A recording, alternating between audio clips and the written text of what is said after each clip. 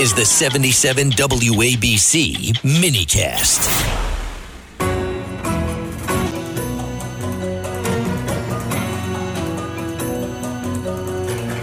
From Wall Street to the White House, this is the Larry Kudlow Show. All right, folks, we welcome to the show a great dear friend of mine, Chris Ruddy. Christopher Ruddy is the CEO of the fabulous media company Newsmax, and is an old and very dear friend. Chris Ruddy, welcome to the show.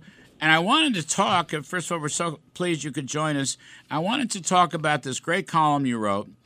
It's One War and Spreading.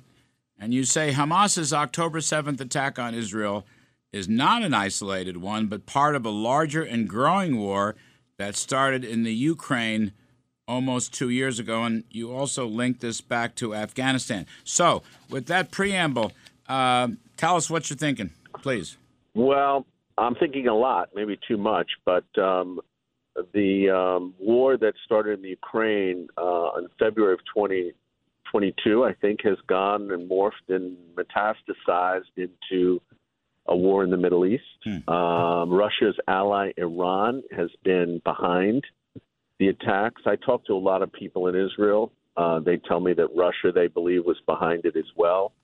It's no surprise that it was the war started on October 7th, which also happens to be Putin's birthday. And that fact was not lost in Russia and Ukraine.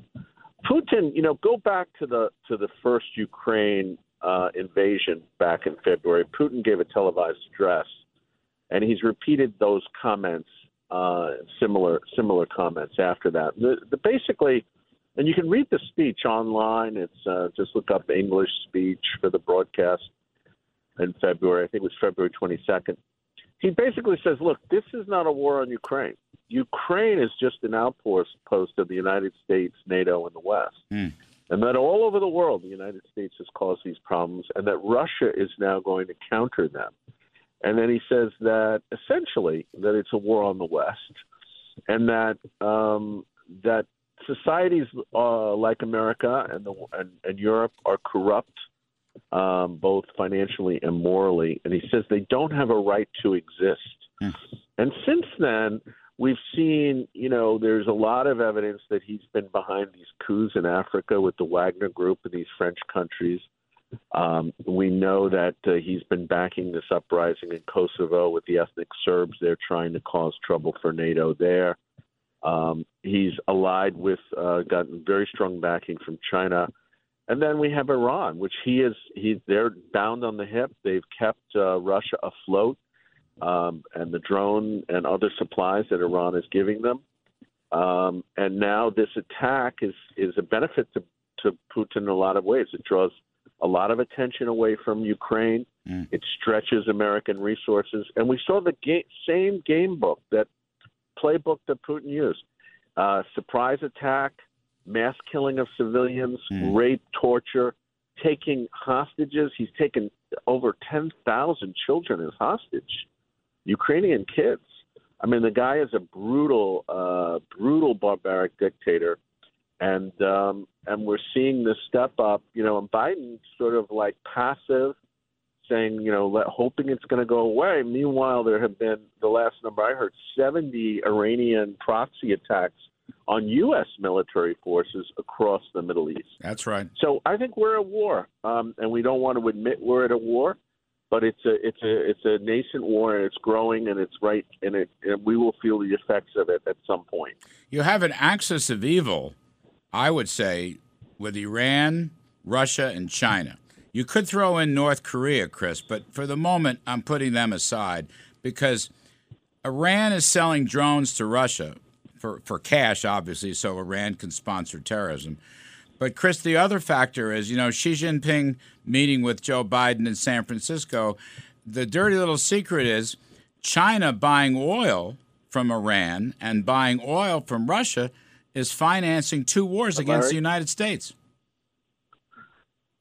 Well, yeah, we can't handle, and Biden certainly doesn't want to handle multiple fronts in a war. And Taiwan, they're ratcheting up their tensions. I think that Xi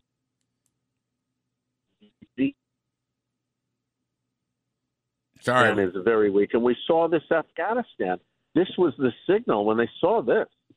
I mean, I wasn't a big fan of the Afghan war, but when they saw the way we evacuated, Larry, they knew this was going to be a guy that was not going to be strong. And he keeps wanting to avoid war, so he plays the appeal. And the way he does this is just he'll tell the Ukrainians, I want to help you, I'll give you aid, but don't do this and don't do that. And they slow walk the military aid. And now he gave the Russians a year to build up their military strength, and they've used it now, and we can't break through. And he's telling the Israelis the same thing. People around the Netanyahu government are telling me he's telling them not to. He wants to cease fire. He doesn't want to. And you were talking, I think, earlier about the medical supply.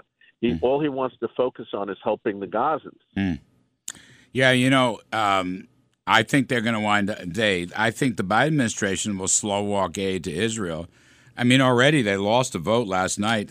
Direct aid to Israel, $14 billion, was a Republican proposal. They wanted to link it to Ukraine, complicate it with Taiwan and the southern border.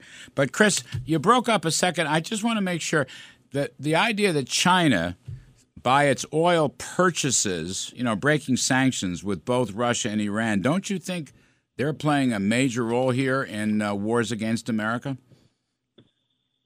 Yeah, I do. I look, they're all in cahoots. They're all trying to undermine any sanctions that we have. And I also think the Saudis are not helping. They keep cutting oil production, which has risen the price of oil. And the principal reason why Russia and Iran are able to fight and continue doing what they're doing is that they have this huge amount of money that we know the Russians have brought in about $100 billion in revenue because of oil prices being so high. We know that. We know that Iran's brought in $60 billion. And I saw President Trump, your good friend, recently, and he said, when he left, Iran had no money. Nothing. Biden's allowed them to get money. It wasn't just the $6 billion. He's given them tens of billions by lifting the sanctions. Listen, it's a really important point. I mean, Trump took out their chief terror master, Soleimani. They did nothing. Why'd they do nothing? Because they didn't have any money. Why didn't they have any money? Because we made the sanctions work. Biden's lifted the sanctions or relaxed them to such an extent. That's what's driving me crazy about this China meeting. Biden won't he won't finger China. It's like they're not our adversary. I mean, there were moments when he didn't want to finger Putin. And he never did say, by the way, if you go back to February 2022, remember Biden said, don't do this, don't you dare invade Ukraine. If you do, horrible, bad things are going to happen. He never said what, and then I couldn't figure out what horrible, bad things exactly happened, Chris.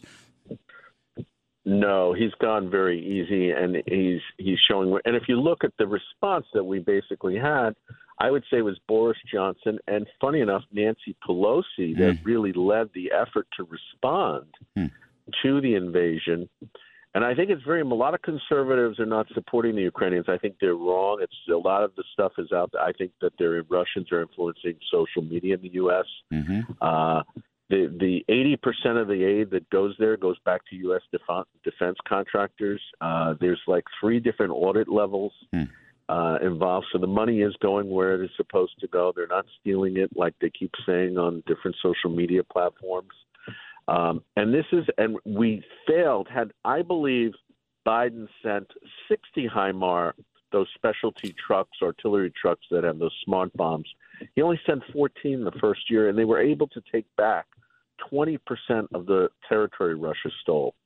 Had he sent 60 that year and not put so many restrictions, I think we would have pushed them back, and I think this thing would have been over early.